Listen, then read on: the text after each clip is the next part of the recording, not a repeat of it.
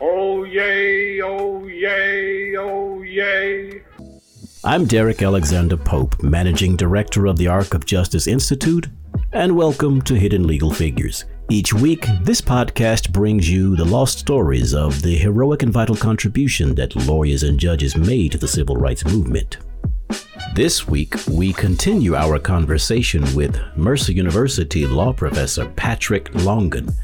Pat joins us to highlight the work of Judge William Augustus Bootle and his role in the case that desegregated the University of Georgia.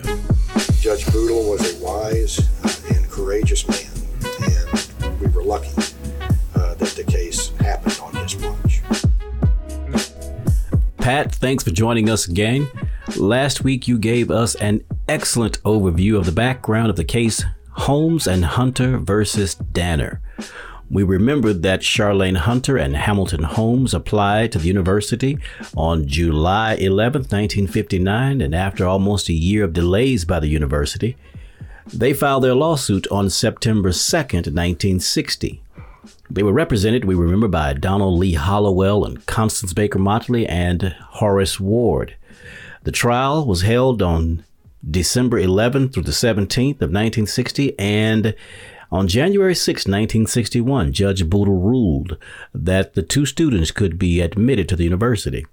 With that, I think that means it's time for the students to go to class. Is that correct? Well, that was an interesting part of this. I mean, the trial ended in mid-December of 1960.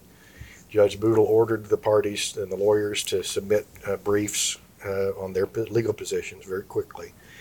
The briefing ended on January 4th of 1960, and 2 days later, Judge Bootle entered his order. And what he issued was an injunction, and essentially that's just a court order that said that the University of Georgia could not refuse to enroll Holmes and Hunter. And interestingly and surprisingly to a lot of people, Judge Bootle said that it was up to Holmes and Hunter, but that they were entitled to enroll immediately for the winter quarter that was set to begin the next week. He left it up to them whether they wanted to move that quickly, but he ordered the university to admit them for that quarter if they chose to come. And so they chose to start that winter quarter. They chose to register for it. And so 3 days later, on January 9th, they were in the process of actually registering at the university. And then something happened that they didn't expect, and that's that Judge Bootle entered a stay of his own order. What's a stay? Well, a stay is kind of like a pause button. Essentially it freezes everything pending some other event. So here, Judge Bootle's stay in effect said that the University of Georgia did not have to admit Holmes and Hunter, did not have to register them, pending the university's appeal of his ruling. And in fact, Holmes and Hunter were on campus registering when news of the stay reached Athens, and the way they learned about it was that there were some cheers that went up from some groups of white students who were there observing the registration process. And that's how they found out about it. So they had to stop the process. They got in the car and they left. And there's actually some old news footage of this when they get in the car and leave, and you can hear as they drive away, one of the white students yells at them, "Have a good trip to Africa." That's pretty interesting that the judge would issue a ruling that says the students could attend the university and then give the university the chance to appeal what he just said the students could do. Is that something that's customary in these kinds of cases, or was the judge changing his mind? It was definitely not that he was changing his mind, but he actually gave more than one explanation for why he granted the stay. He said on the one hand that, and I'm sure this was true, that it was his policy and his routine to stay orders in his court, essentially out of fairness to the losing side. I mean, after all, judges do commit error sometimes, and that gets corrected in the Court of Appeals. And so it's only fair for the losing party to have time, especially if something irreversible might happen in the meantime. It's only fair for them to have time to appeal. And so Judge Boodle at one point said, well, it was routine. I always did it. But he also recognized the particular importance of issuing a stay in this case. I mean, he recognized that he was upsetting a policy, a precedent that had lasted for 175 years, that he was turning it on its head. And he frankly said that he wanted the support of the Court of Appeals. So he was definitely not changing his mind. But things moved very, very quickly with respect to that stay. The lawyers for Holmes and Hunter, they went right away to the Court of Appeals in Atlanta to try to get the stay lifted so that the registration process could be completed. And that went before Judge Elbert Tuttle. Judge Tuttle wasted no time. By 2:30 p.m. that same day, he had overturned Judge Boodle's stay, which put the case back to the point where Judge Boodle initially had it, where he had ordered the admission of them. So by 2:30 that afternoon, Judge Boodle's original order is back in effect. Well, the university wasn't going to stop there, and so they put a lawyer on an airplane to go to Washington, and the next day took it to Hugo Black, who was the Circuit Justice of the Supreme Court of the United States. Every circuit has a particular justice assigned to it to hear emergency appeals like this. Well, Justice Black decided that he would take it to the whole court.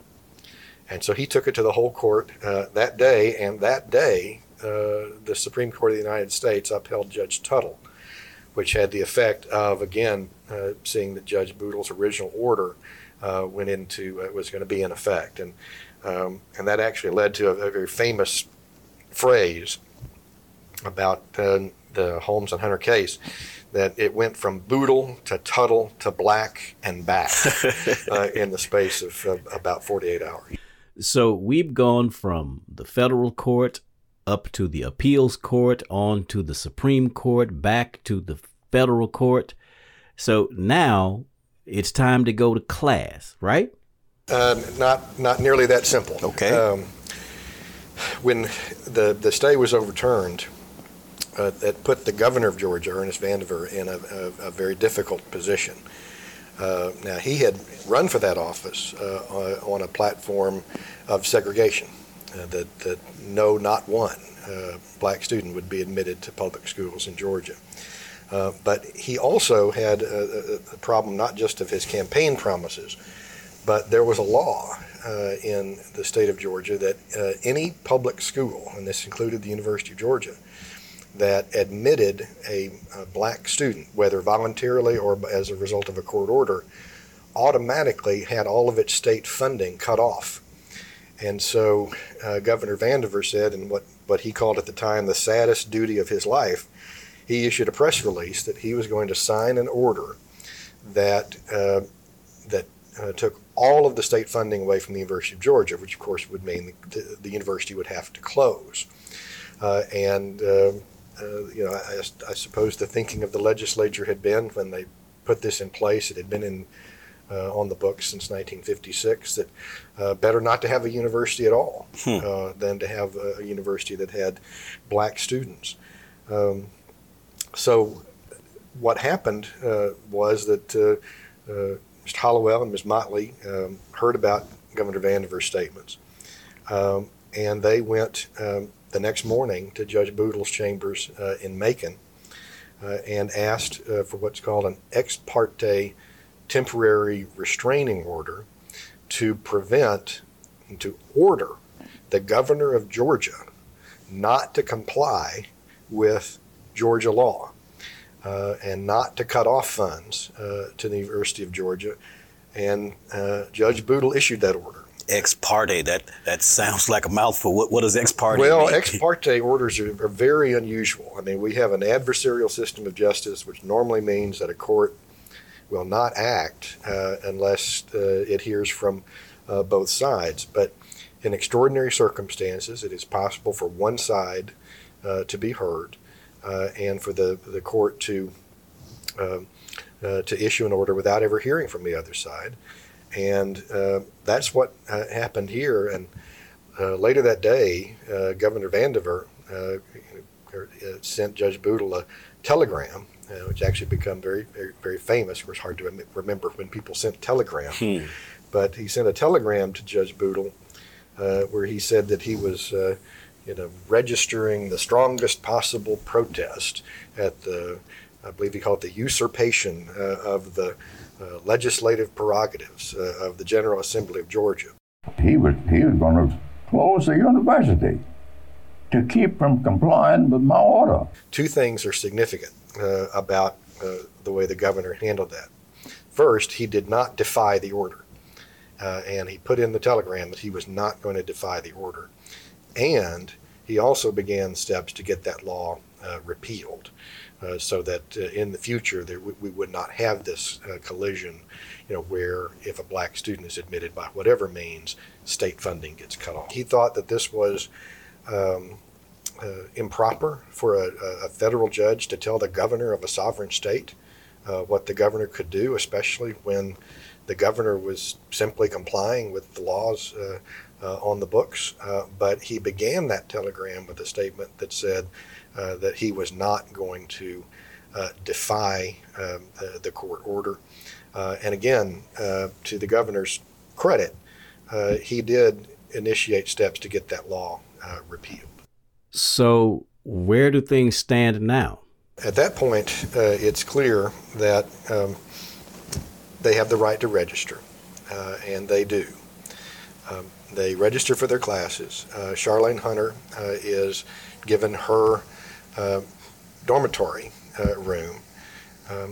As a female student at that time, she had to live on campus. Mr. Holmes, as a transfer student and being male, the policy did not require him to live on campus, so he had made arrangements to live off campus.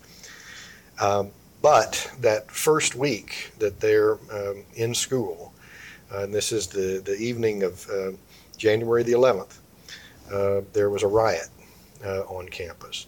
And by all accounts, it was prearranged. There are even stories of students making dates to go to the basketball game that night and the riot afterwards. So it was not a secret that there was going to be some kind of demonstration of some kind. And it occurred outside the dormitory where Charlayne Hunter was.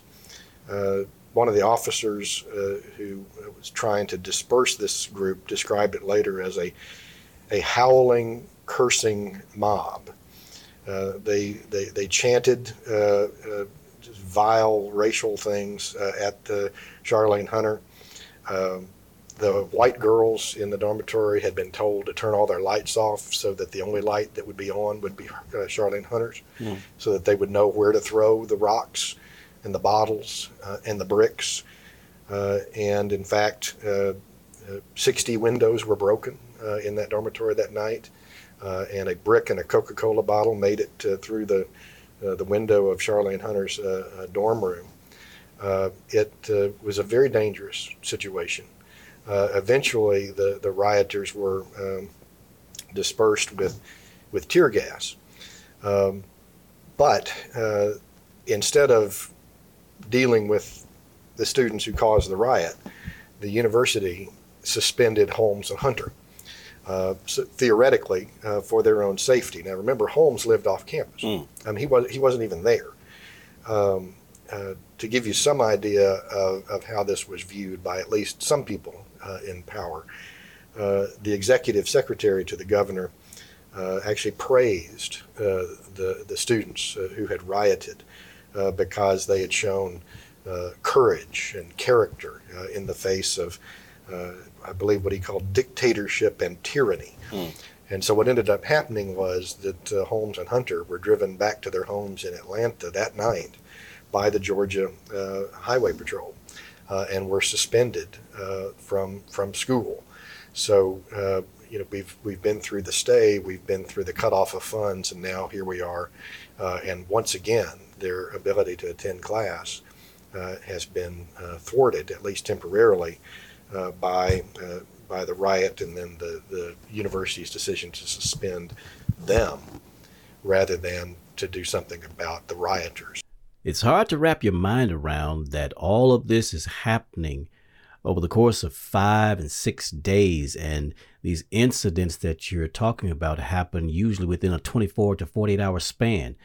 There's got to be a fix to this. What do you do? What do you do? I mean, at that point, Holmes and Hunter's lawyers went back to Judge Boodle, and they went back to him to say, we need a court order to overturn the suspensions and to get them reinstated. And on January 13th, the day they went to see Judge Boodle, he ordered their reinstatement.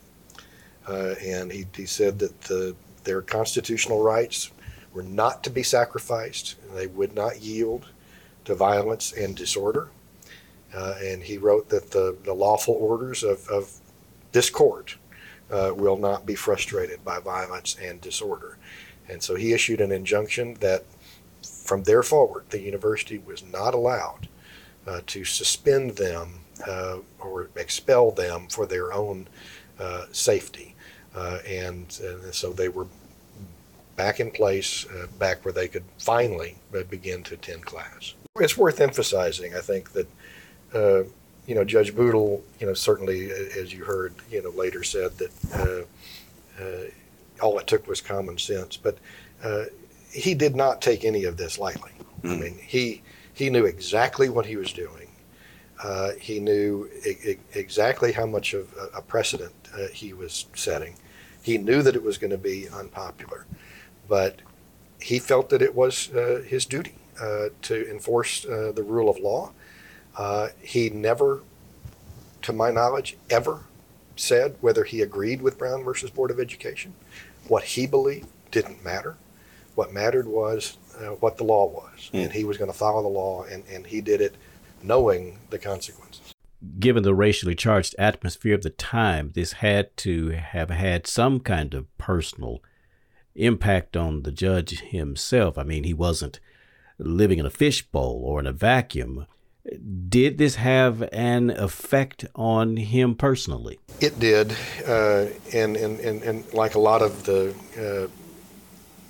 federal judges in the South at that time who did follow the law, he suffered some personal consequences. I mean, there were people that refused to sit with him in church. There were people that ostracized him. He was burned in effigy on the Mercer campus. I'm embarrassed to say, in South Georgia in Sumter County. They actually hung an effigy of him. And there's a famous picture of this with a handwritten sign pinned to it that said "Turncoat Boodle." And of course, he also received many, many letters, what he liked to call his quote unquote fan mail. Fan mail? Yes. And let me tell you about the fan mail and how I got to look at it. When Judge Boodle died, his papers were donated to Mercer University. And so they're in the special collections room at the Tarver Library in Macon. And I spent some time several years ago going through his papers, and as I did that, I found his files of the correspondence that he kept related to the UGA case. And he had divided them into two categories, favorable and unfavorable. Now, Okay. Let me tell you, there were many more letters that were unfavorable. And in that file, there were many of his so-called fans who wished him dead or worse. Some of the most vile language I've ever read directed to him. Many, of course, remember this is 1961. during the Cold War. Many of the letters accused him of being a communist. But there were some positive, some supportive letters. He just kept those in a separate file. What were some of the unfavorable ones that stand out to you as you read them? Well, as I said, there's many of them compared him to Khrushchev and Castro. That's going to take you back to that time. There were many that talked about this great fear of the so-called mixing of the races, and several that said things like they hoped that his grandchild would, using the terminology of the day, would marry a Negro, and that would show him, that kind of thing, just vile stuff. Some stuff so vile that I wouldn't quote it. Death threats, several that hoped that he would burn in hell, and said that they fully expected that he would as a result of this court order. So it was a real glimpse into the times, and a very clear way of seeing what he was up against, and he must have known that there would be a reaction like that from some people. It's amazing that he kept all of that. What about the favorable ones? Well, he did keep the file of favorable ones. Now, it appears to me, in looking at those files, that he never responded to any of the unfavorable ones. I mean, what would be the point? But that he did respond to many, if not all, of the favorable ones. Some of them with just a note to say thank you for your letter.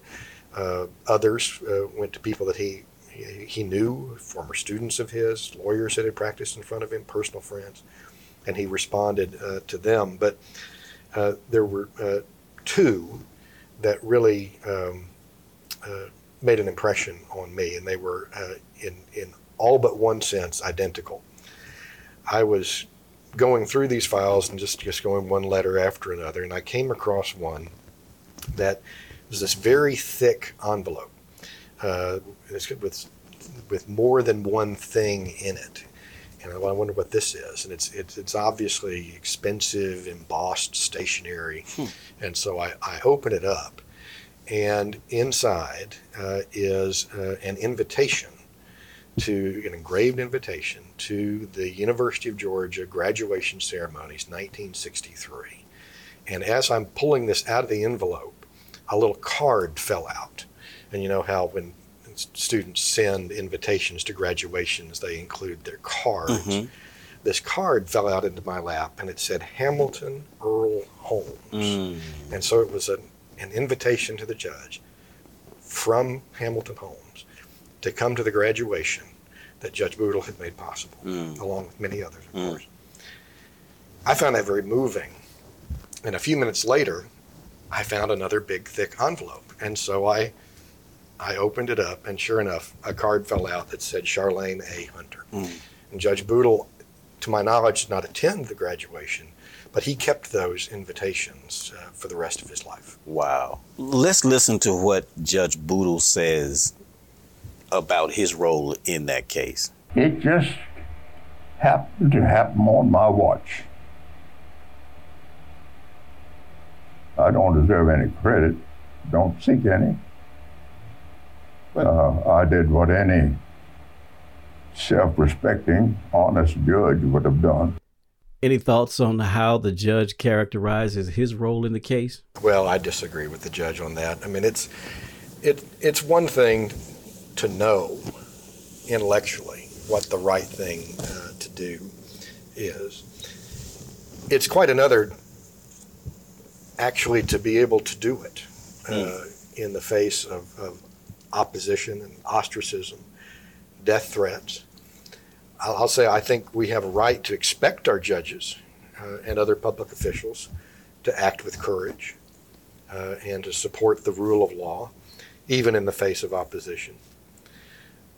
But that expectation doesn't mean that we shouldn't acknowledge the bravery, acknowledge the courage, acknowledge the sacrifice when that's what it takes.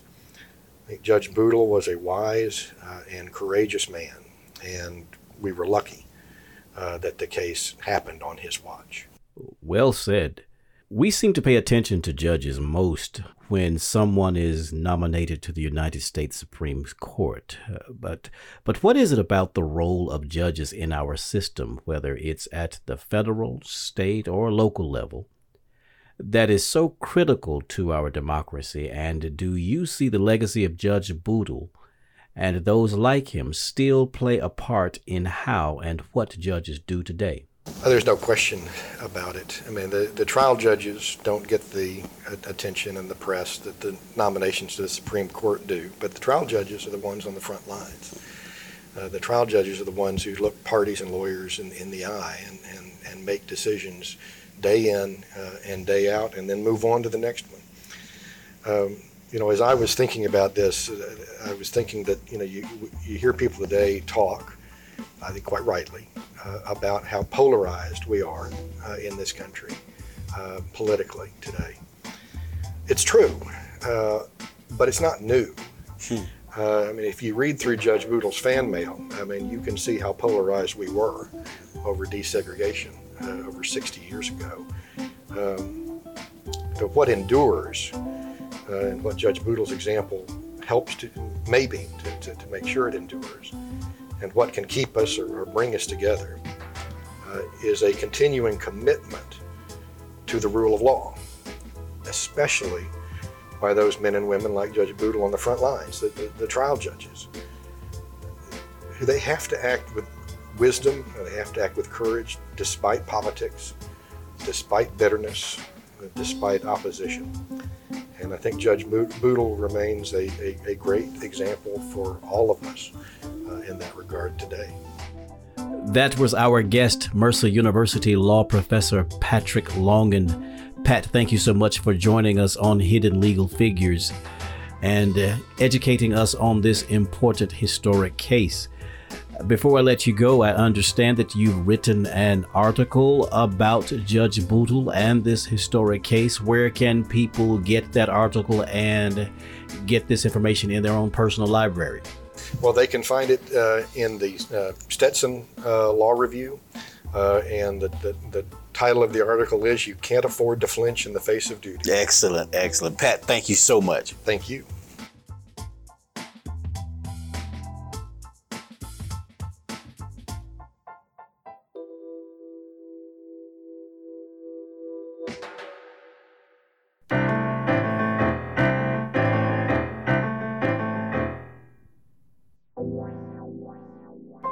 On the next Hidden Legal Figures.